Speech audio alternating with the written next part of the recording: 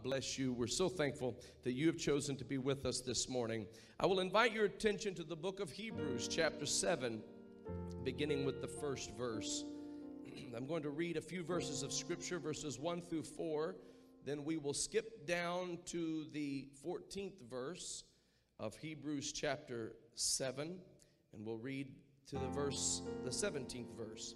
Hebrews chapter 7 and verse number 1. For this Melchizedek, king of Salem, priest of the Most High God, who met Abraham returning from the slaughter of the kings and blessed him, to whom also Abraham gave a tenth part of all, first being by interpretation. Everybody say first. First being by interpretation, king of righteousness, and after that, everybody say after that. After that also king of Salem, which is king of peace, without father, without mother, without descent, having neither beginning of days nor end of life, but made like unto the Son of God, abideth a priest continually. Now consider how great this man was, unto whom even the patriarch Abraham gave the tenth of the spoils. Verse number 14, for it is evident that our Lord sprang out of Judah, of which tribe Moses spake nothing concerning priesthood. And it is yet far more evident, for that after the similitude of Melchizedek there ariseth another priest, who is made not after the law of a carnal commandment, but after the power of an endless life. For he testifieth, thou art a priest forever, after the order of Melchizedek. And I'd like to speak to you today on this subject, the order of Melchizedek. Amen. Could you lift your voice with me and ask God's blessing upon the preaching of his word? Lord, I thank you for your people, and I thank you for your word. Your spirit is alive and well and moving amongst us. I pray today that as your word goes forth, that it will accomplish that whereto it is sent. Help us, I pray, in Jesus' name, to feel after you and to find you, to know you. God, I pray that your word would be clear to us and help us to understand you in a deeper and a better way. God, I pray that the life-changing power of the Word of God would move deeply among us today in Jesus' name. And everybody said amen and amen. God bless you. You may be seated in the name of the Lord. Now, it is a well-known imperative in preaching that you should do your level best to make things simple. And so I have, in the spirit of simplicity, chosen to speak to you today on the order of Melchizedek. I say that tongue-in-cheek because simplicity and the order of Melchizedek don't always go together in that sequence. And so in the spirit of simplicity, it is also true that it is a good thing to make complex things simple. And Melchizedek may better be described as a complex thing of the scriptures.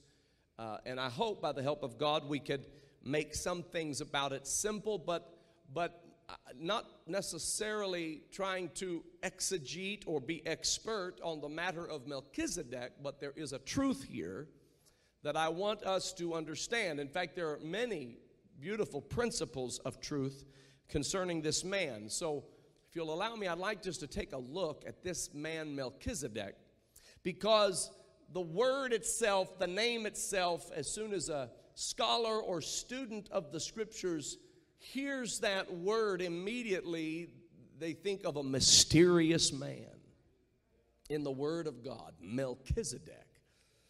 I have often joked when somebody has invited me to say something for 10 or 15 minutes and said, just if you could just take 10 or 15 minutes here and say something, I'll say, I don't know how I'm going to get that Melchizedek exegesis into that 10 or 15 minutes, but I'll give it my best shot.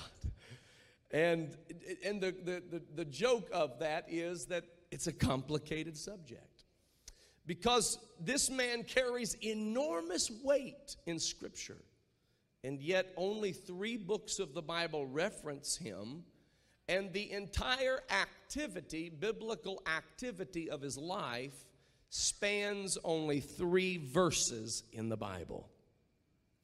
And they are found in the book of Genesis, chapter 14. The part of the scriptures that has the most to say about Melchizedek, though, is not in the Old Testament, but in the New. And it is only the writer of Hebrews, the writer to the Hebrews, who speaks of this man. And he speaks of this man extensively. He speaks of him at length. And so I want to point out a few things about him. And the first thing I'd like to just point out is what we read in our passage of scripture that we chose as a text this morning. And it simply is this: let's consider how great this man was. That's the first thing I'd like us to do. Just let's consider just how great this man was. In those 3 verses of scripture in the Old Testament, in that small synopsis of his life, we discover that he was a great man. In fact, he was so great a man that the patriarch Abraham gave tithe unto him. Some have said that tithing is under the law. It's something that was done under the law. It's not something that extends into the New Testament, but that is incorrect. Yes, it is true that it was a practice done under the law, but it was not originated in the law. The law picked it up because it is a divine principle, the blessing that is involved with the tithe. Tithe predates the law significantly, particularly in this instance of Melchizedek and Abraham. Abraham demonstrates to all of us just how great this man was by giving tithe of all he had unto Melchizedek.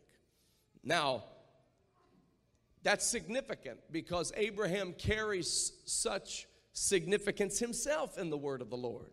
Now, the Bible says a lot about Abraham. A lot. And Jesus talked about Abraham. Paul talked about Abraham. The apostles spoke of Abraham. And all throughout the scriptures, Abraham is discussed. God many times introduced himself as the God of Abraham, Isaac, and Jacob. But as great as Abraham was, he paid tithe to Melchizedek. The father of the faithful, Abraham, paid tithe to Melchizedek. The friend of God, Abraham, paid tithe to Melchizedek. And the writer of Hebrews takes this point, this note of interest, and expounds upon it to help us understand, as he said, let's consider how great this man was, that Abraham paid tithe of all to this man Melchizedek. So first of all, I want us to understand this was a great man. The second thing we need to understand is that this was a man. A great man. And I say that because those who have debated who he is and his role in the scriptures, many have even wondered if he was God. Manifest in human form, walking the earth as a man, which would make him a theophany and a manifestation of God. And the reason that they would ask this question is because the writer of Hebrews explains to us that it uses this terminology: without mother, without father, without descent. And scholars and students have often looked at those words and thought maybe he was expressing that there is no origination to him, and so he must have been God manifest in the flesh. Now, I'm going to suggest that we have no way to say that was the case, because this reality of him being suggested as having no father or mother or descent is not necessarily saying that he did not have a father or mother, but more a suggestion that there is no record of his father or his mother or descent. So the scriptures do not take the time to illustrate that he had a father, and that is unusual. And this brings me to my second point of interest concerning Melchizedek, because Melchizedek, a great man, how great he was, we see through Abraham paying tithe to him, but we also see that he was a type and a shadow of Jesus Christ. Now, what do I mean by a type and a shadow? I mean a forerunner to Jesus Christ. That's what the book of Hebrews calls him, a forerunner. And that Jesus Christ was made in the similitude or similar to this man Melchizedek. He was a glimpse of Christ. So Melchizedek's life, this great man, emerges and takes up only 3 verses of Scripture for him to accomplish his whole role in the Bible. And from that role in the Bible, we walk away and everybody's debating, was that God that emerged in those 3 verses? Was that a manifestation of Elohim in human flesh? What did we just look at? Because Abraham paid tithe unto him, and he blessed Abraham. And the Bible calls him the King of righteousness, and the King of peace, and the priest of the Most High God. And the Bible says he brought bread and wine to Abraham. Now, I'm going to stop here and just tell you that was the first glimpse we have of Melchizedek showing Abraham a picture of Jesus Christ. Just emerging in the narrative of Abraham's life, he was a priest of the Most High God. This is a significant truth about him, that he was a priest of the Most High God, because most of the people in those days worshiped many gods. They worshiped pantheons and plethora of deities, but Melchizedek was a priest of the Most High God. So Abraham was oneness, and Melchizedek was oneness. Hallelujah. Now, I want you to understand that's significant, because this is pre-Mosaic law. This is pre-Abraham. Before Abraham even understood all of that, there's a priest named Melchizedek. And he comes to Abraham and he brings to him bread and wine. And here we see a glimpse of Christ. Melchizedek is showing Abraham a picture of Jesus Christ by bringing bread and wine. This is the same type of bread and the same type of wine that Jesus used at the Last Supper with his disciples when he said, "Take and eat this bread. This is my body, which is broken for you. And take this cup and drink this cup. This is my blood, which was shed for you." And I want you to know that every time we gather together in communion and we partake of the unleavened bread and we drink of the cup, we do it in remembrance of what Jesus did upon the cross. That unleavened bread that we partake of describes that obedient, pure, righteous, and holy physical man, Christ Jesus, who was God manifest in the flesh. And as we partake of that bread, it is a reminder to us that that innocent man took our sins upon himself. And when we receive that cup and drink that cup, it is a reminder to us that it was the blood of that innocent man that was shed. And because of that, your sins and mine are washed away because of the penalty he received. But I rise to tell you that we do it in remembrance of what Jesus had done. But Melchizedek and Abraham were taking the same bread and the same cup in expectation of what Jesus was going to do. It was the same communion. It exemplified the same body. It demonstrated the same blood. But it was from a different vantage point in history. Everything in our world is created to surround the life, the death, the burial, and the resurrection of Jesus Christ. And as Melchizedek approaches Abraham, he brings an example of the body of Christ and an example of the blood of Christ. And Abraham sees on full display the redemptive message of the life and the death and the burial and the resurrection of Jesus Christ. I want you to know this is why he wasn't afraid to take Isaac up to Mount Moriah. The Bible said that he by faith took him and offered him as a sacrifice, but was willing to do it, never had to do it, but was willing to do it because he accounted that God was able to raise him up from the dead, from whence also he received him in a figure. That's Hebrews 11. Abraham understood the totality of the gospel of Jesus Christ. This is why he obeyed God and left his father's house and went looking for a city that hath foundations, whose builder and maker is God. This wasn't just blind faith. This was faith that understood who Jesus is and what the Messiah will do. That's why Jesus said, before Abraham was, I am. He said, Abraham rejoiced to see my day. I want you to know it didn't surprise Abraham when there was a ram rustling in the thicket, ready to take the place of Isaac, his son. Melchizedek had already prepared him for every struggle he would face in life, that all of it is going to revolve around a broken body and shed blood for your redemption. Hallelujah. Yes, he exemplified Jesus Christ. And when he exemplifies Jesus Christ, we understand that not only did he do it in the concept of communion, bread and wine, but he also did it in the context of his own self fulfilling two roles that nobody but Jesus can fulfill. The role of king and the role of priest. Nobody but Jesus can be both king and priest. God intentionally separated those roles, compartmentalized them, and said the king has to be the king and the priest has to be the priest.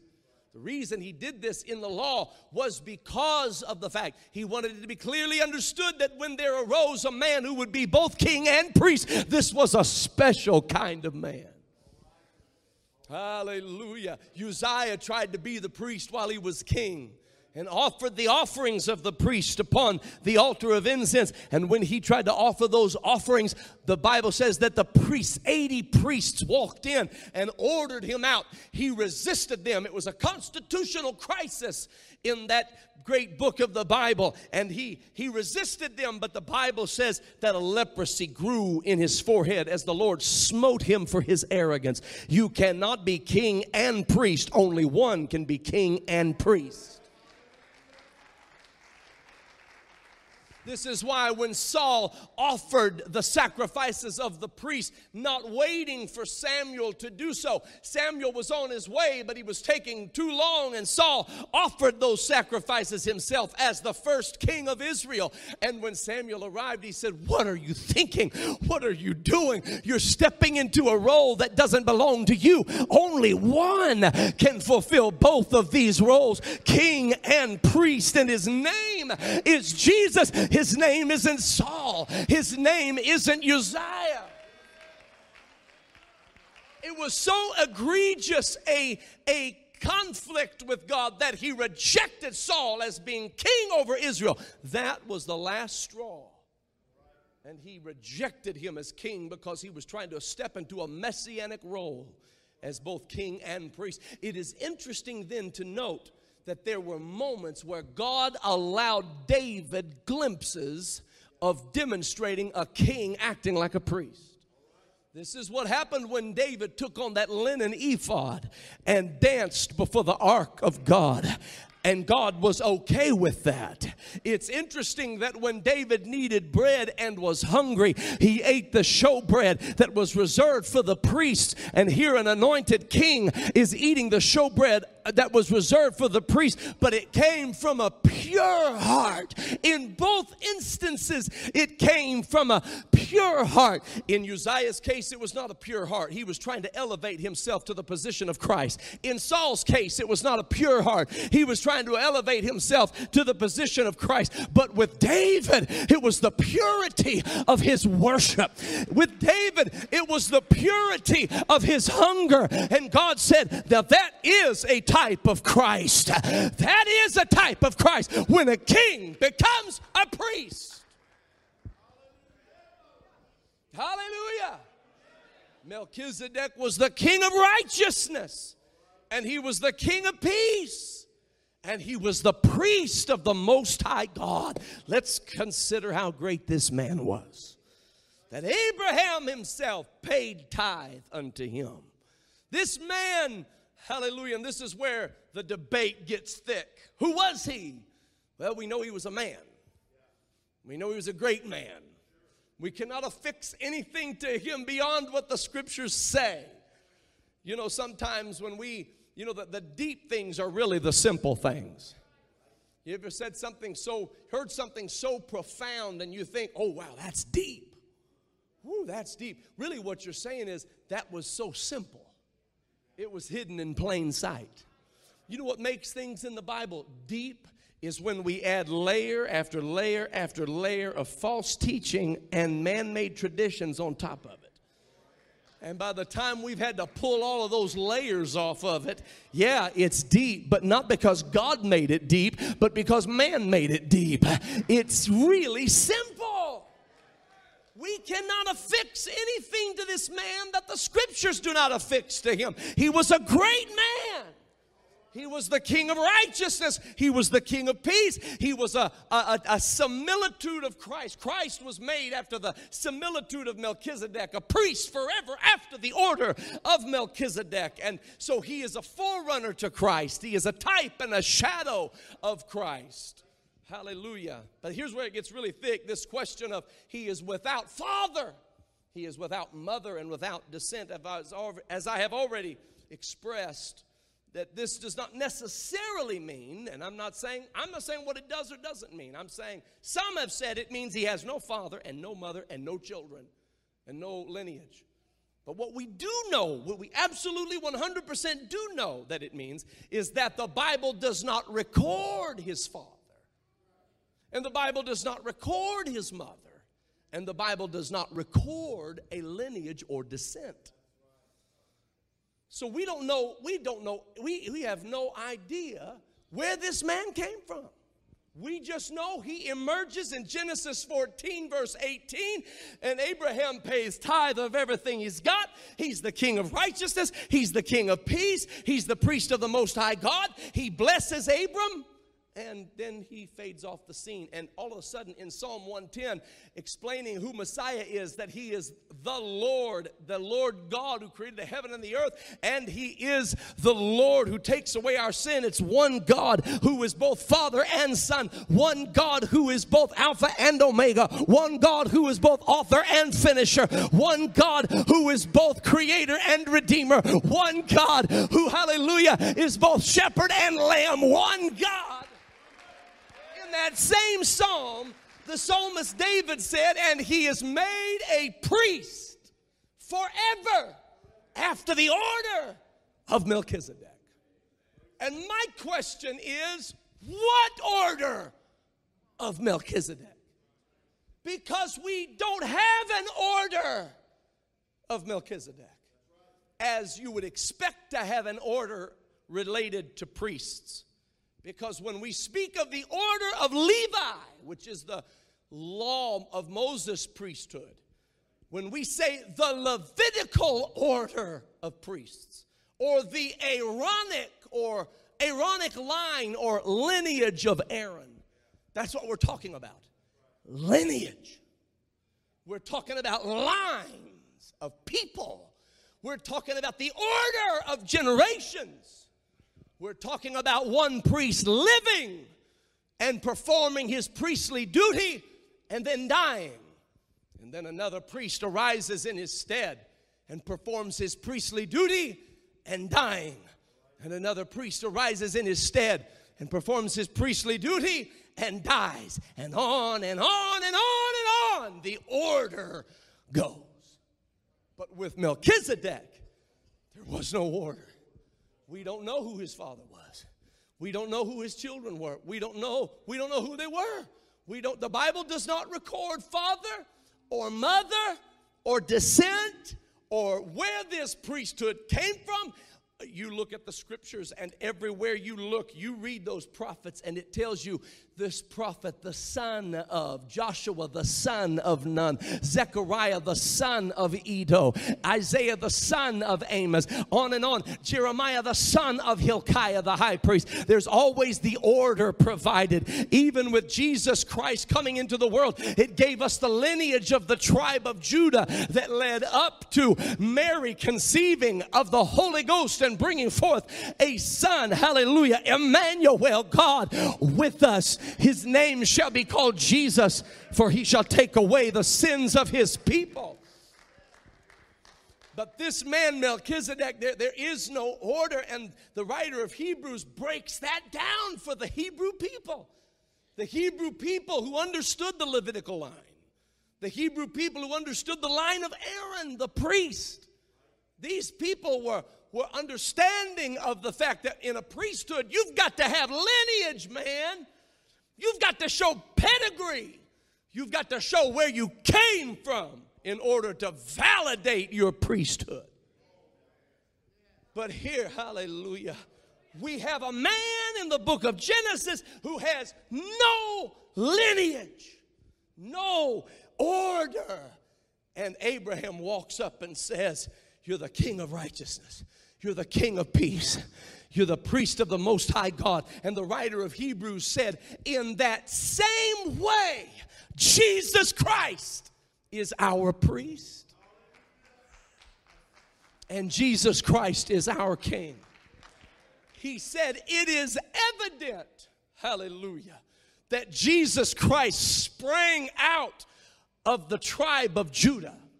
And it is far more evident that there is nothing in the Bible that gives Judah the right to priesthood according to the law.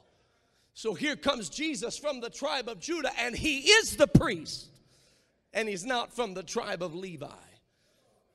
He said the Levitical order, they could not continue by reason of death. They would live their life from age 30 to 50 were their years of priestly responsibilities. After the age of 50, they would keep charge of the temple and the tabernacle. But from 30 to 50, they would perform the priestly responsibilities. And while they performed those priestly responsibilities, they were the priests. But when they died, they could not continue by reason of death. And the writer of Hebrews says that's the difference between those priests and this priest. He has an unchangeable priesthood. He has a priesthood that never dies. You don't have to wonder who's going to take the place of Jesus. Those priests would walk into the holy place one time a year and offer sacrifice for the purpose of atonement, but they would never be able to take away the sins of the people. All the blood of the bulls and all the blood of the goats and all the blood of the calves and all the blood of the lambs, never were they able to take away the sins of the people. But this man entered once into the holy place. I said he entered one time into the holy place. And when he entered into that holy place, Brother Enos, he was both the priest and the lamb. He was the shepherd and the sheep. He was the king and the priest. He was the door to the sheepfold. He was the scapegoat. He was all in all. He was altogether lovely. He entered one time into the holy place, and he took away all sins of all humanity. Who does he think he is? He didn't come from the tribe of Levi. That's what you don't understand. His order of priesthood didn't come from the tribe of Levi. His order of priesthood came from Melchizedek. Or from God, but we see a glimpse of it in Melchizedek. Hallelujah. He is made a priest forever after the order of Melchizedek. So it's not that it lacks an order. It's that it's not the same order as the tribe of Levi. The order of Melchizedek is different than the order of Levi. The order of Levi, the order of Aaron, that priesthood is father to son, priest to priest, to priest to priest, to priest to priest. It descended generation after generation after generation. But this man, hallelujah, is alive right now. He rose from the dead. Hallelujah.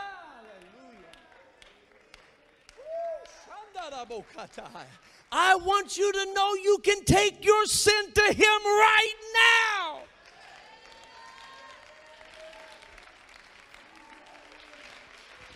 You can take that lying. You can take that lust. You can take that rebellion. You can take that hate. You can take that perversion. You can take that adultery. You can take that abomination and lay it upon him right now. He's alive. He's alive. He is not made a priest after the order of Levi. He is made a priest after the order of Melchizedek. So what is that order? It is royal. It is everlasting. Hallelujah. Y'all, I feel the Holy Ghost.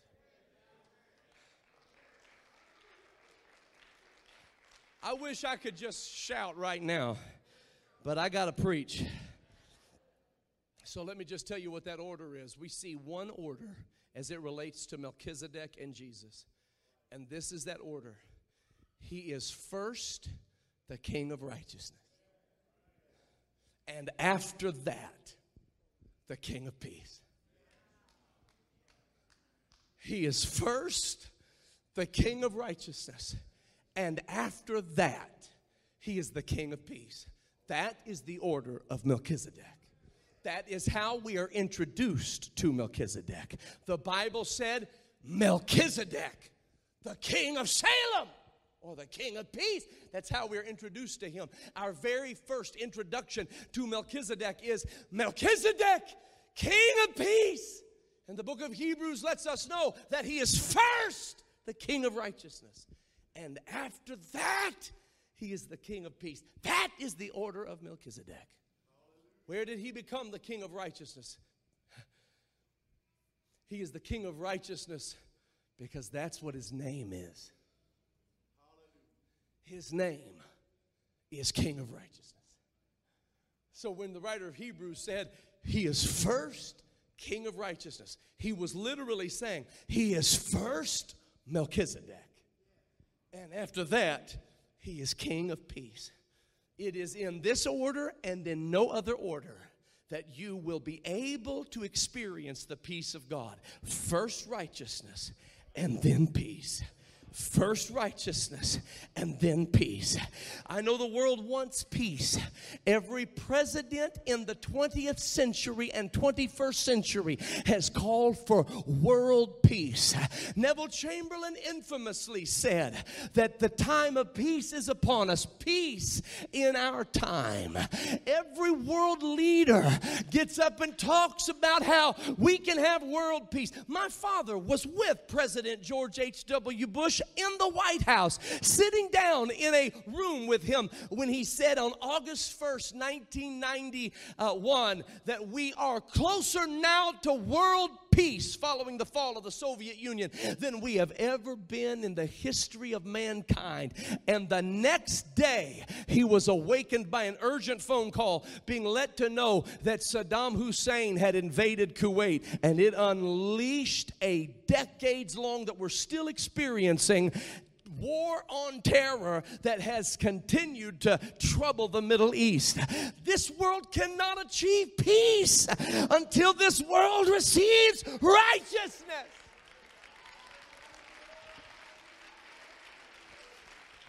I know what you want. You want peace in your mind. I know what you want. You want peace in your home. I know what you desire. It's the desire of every human soul to have peace in my life, peace in my relationships, peace in my finances, peace in my troubled mind. But you can't have peace until you have righteousness. First righteousness, and after that, peace. Listen to what the Apostle Paul said. He said that, know ye not, that the unrighteous shall not inherit the kingdom of God. If any of these things that I'm about to say apply to any part of your life, you can know it's why you don't have peace. Be not deceived, neither fornicators.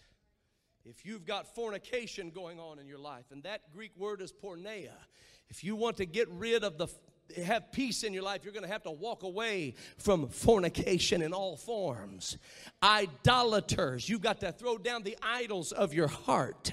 Hallelujah. Adulterers, that's both emotional, physical, spiritual, mental adultery. Effeminate, men need to be men and women need to be women.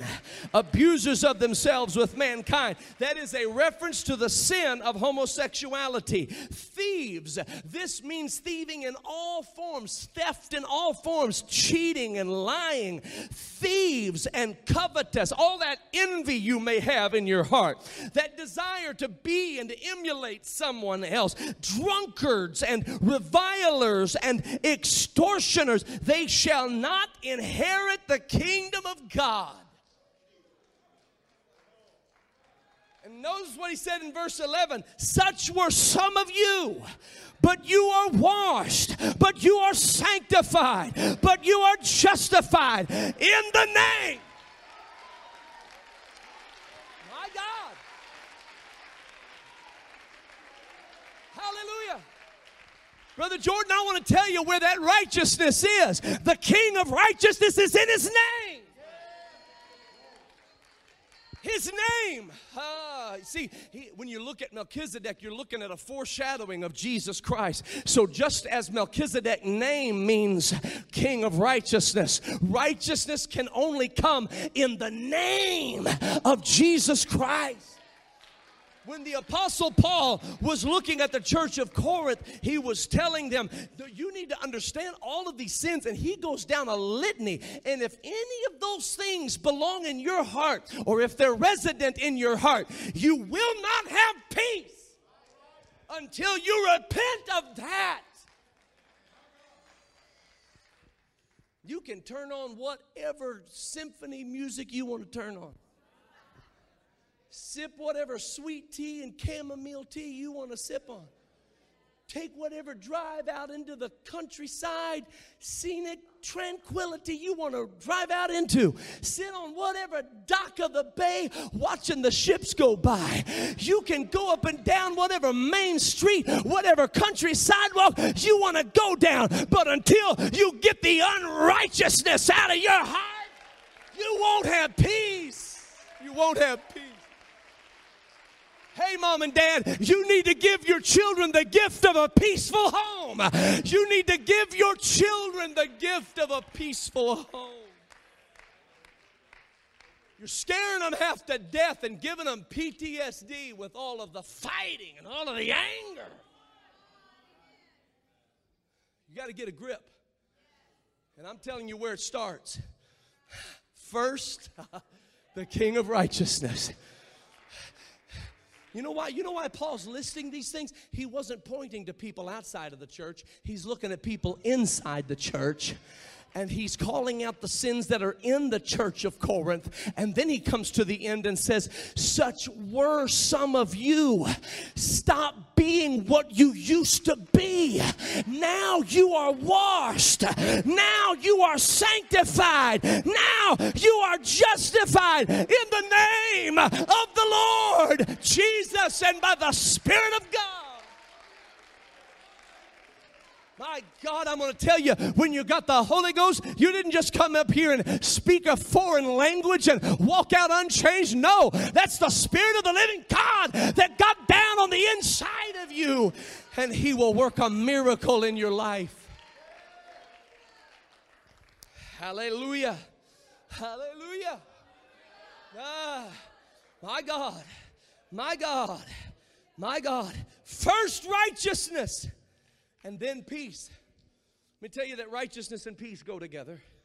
Psalm 85:10. Righteousness and peace have kissed each other. He's trying to tell you that this is a match made in heaven. Woo! My God, if you let righteousness get a hold of you, peace is drawn to righteousness. Peace and righteousness were made for each other. When righteousness rules your home, notice Isaiah chapter 32 and verse 17. It says, the work of righteousness shall be peace. And the effect, oh hallelujah, the effect of righteousness shall be quietness, and it shall be assurance forever. And verse 18, and my people shall dwell in a peaceable habitation, and in sure dwellings, and in quiet resting places. This is why there are times when you feel something ungodly in your house. You know that's not supposed to be here. Somebody welcome that in. Hallelujah. Glory to God. And you may not even know who did it or where it came from. But you'd better establish a place of righteousness. I'm going to tell you, one of the detriments to the people of God is streaming content. It's just streaming from hell into our living rooms. And we don't even know what's on it and what's coming up next. And you better have some controls on that stuff. Hallelujah. I'm talking about righteous living. Hallelujah. I'm talking about a people of righteousness. And I'm not talking about self-righteousness. I'm not talking about looking down your nose at anybody else. You've heard me say it before. The Bible doesn't even talk about self-righteousness. There's righteousness and there's unrighteousness and no in between. Self-righteousness is what we call it so we can pretty up unrighteousness. We can give it a little religious designation. Well, it's not unrighteousness, it's just self-righteousness. There is no self-righteousness. Righteousness is in His name. Let me tell you how you become righteous. Let me tell you, because you can try and you will fail. I'm going to tell you exactly how you become righteous. You repent of your sins. Walk away from them. Walk away. I'm not saying just be sorry for them. Walk away from your sins and be baptized in the name of Jesus Christ. Woo, hallelujah. Because inside that name, He is the King of righteousness. Inside that name, He is the King of holiness. Inside that name, Brother Sizemore, I can't do it by myself. I've tried to be righteous on my own, and I fail miserably. I mess up every time. I end up making a little progress, and I get real proud of how righteous I am.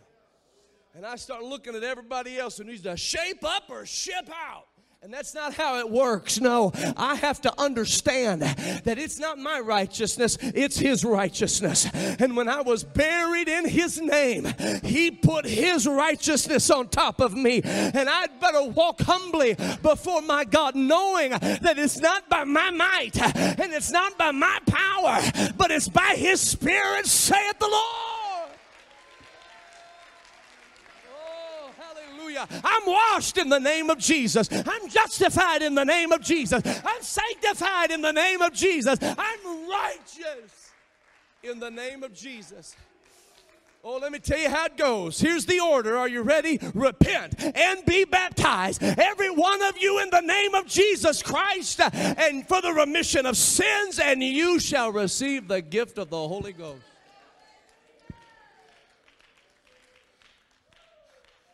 We have no order of Melchizedek. There's no father that's mentioned. There's no descent that's mentioned. We have no order other than this order. First, the King of righteousness, and after that, the King of peace. If you'll let Jesus be the King of righteousness, He will be your King of peace. Somebody lift your hands to Him right now. This is what Paul meant when he wrote to the church at Rome and said, the kingdom of heaven is not meat and drink, but righteousness, peace, and joy in the Holy Ghost. It's in that order, righteousness and peace and joy. Hallelujah. Righteousness plus peace equals joy. Woo, hallelujah. I feel like there's a revival of righteousness coming upon the church. I feel like there's a revival of righteousness coming upon the church. You can stand with me, but I want to tell you one more thing. I want to tell you one more thing before I close out and we come to the altar. You know what? We're always worried about the next generation. We are, aren't we? Aren't we always concerned about the next generation? I know I always am.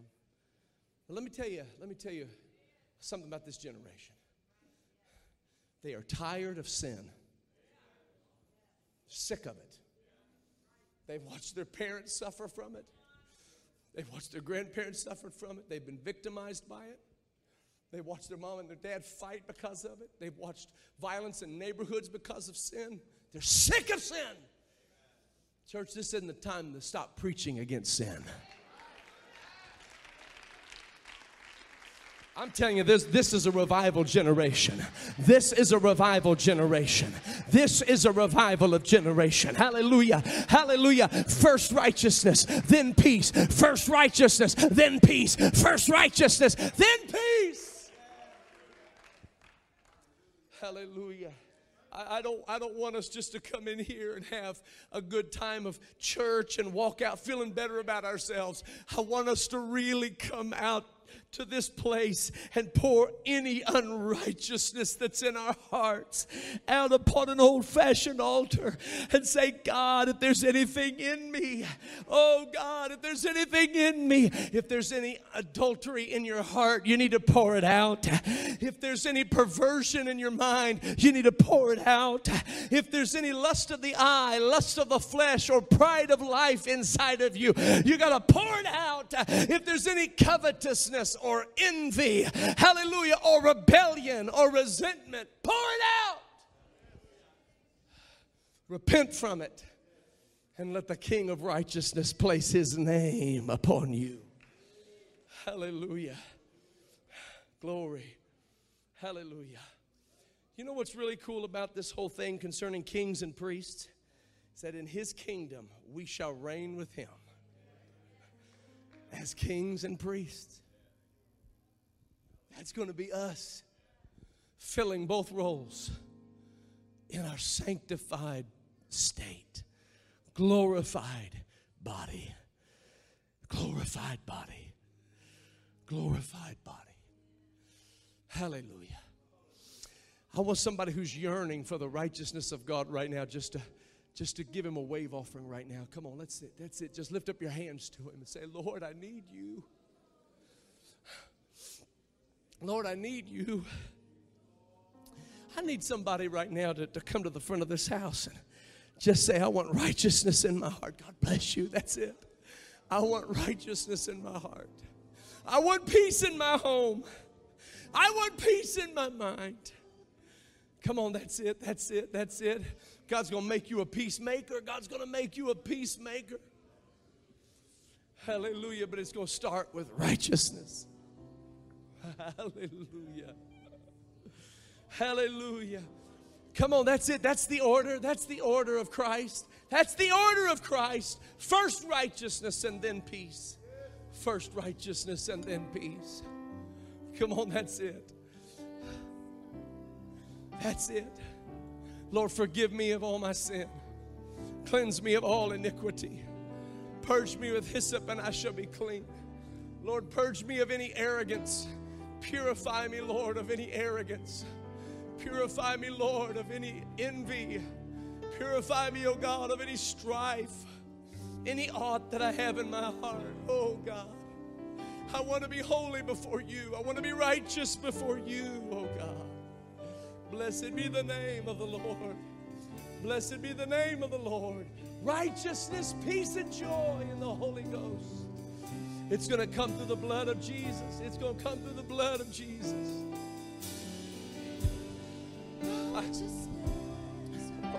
Listen, I need you to hold on for just a second. I need you to hold on for just a second. We're about to sing, but you got to hear me. Do you know how important righteousness is? God told Abraham. Abraham understood how important righteousness was. He believed in God, and it was counted unto him for righteousness. He knew that when he went to God to spare the cities of Sodom, that all he had to do was say, if I could find some righteous folks. He didn't say if I can find a bunch of people that are talented. If I find people with ability, will you spare the city? If I find a bunch of priests in the city. No, he said righteousness.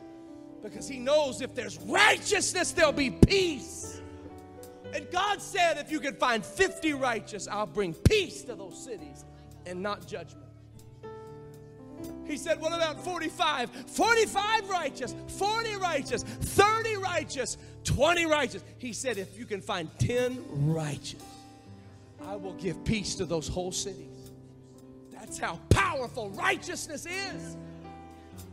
If you can be righteous before God, He will give you peace in the midst of the storm. And what you have to understand is that righteousness cannot come from within you. It has to come from Him.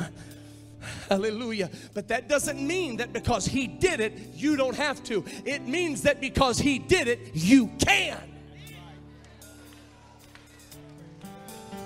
We rebuke this false grace that says Jesus did it all and now we don't have to live a righteous life. That is false. That's heresy. Shall we continue in sin that grace may abound? God forbid. No, Jesus did it, not so we don't have to, but so we are able and empowered to be righteous. Woo!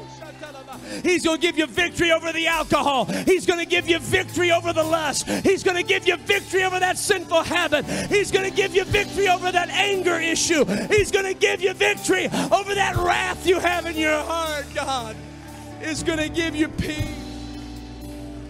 Come on, lift up your hands and your voices and say, Lord, make me righteous.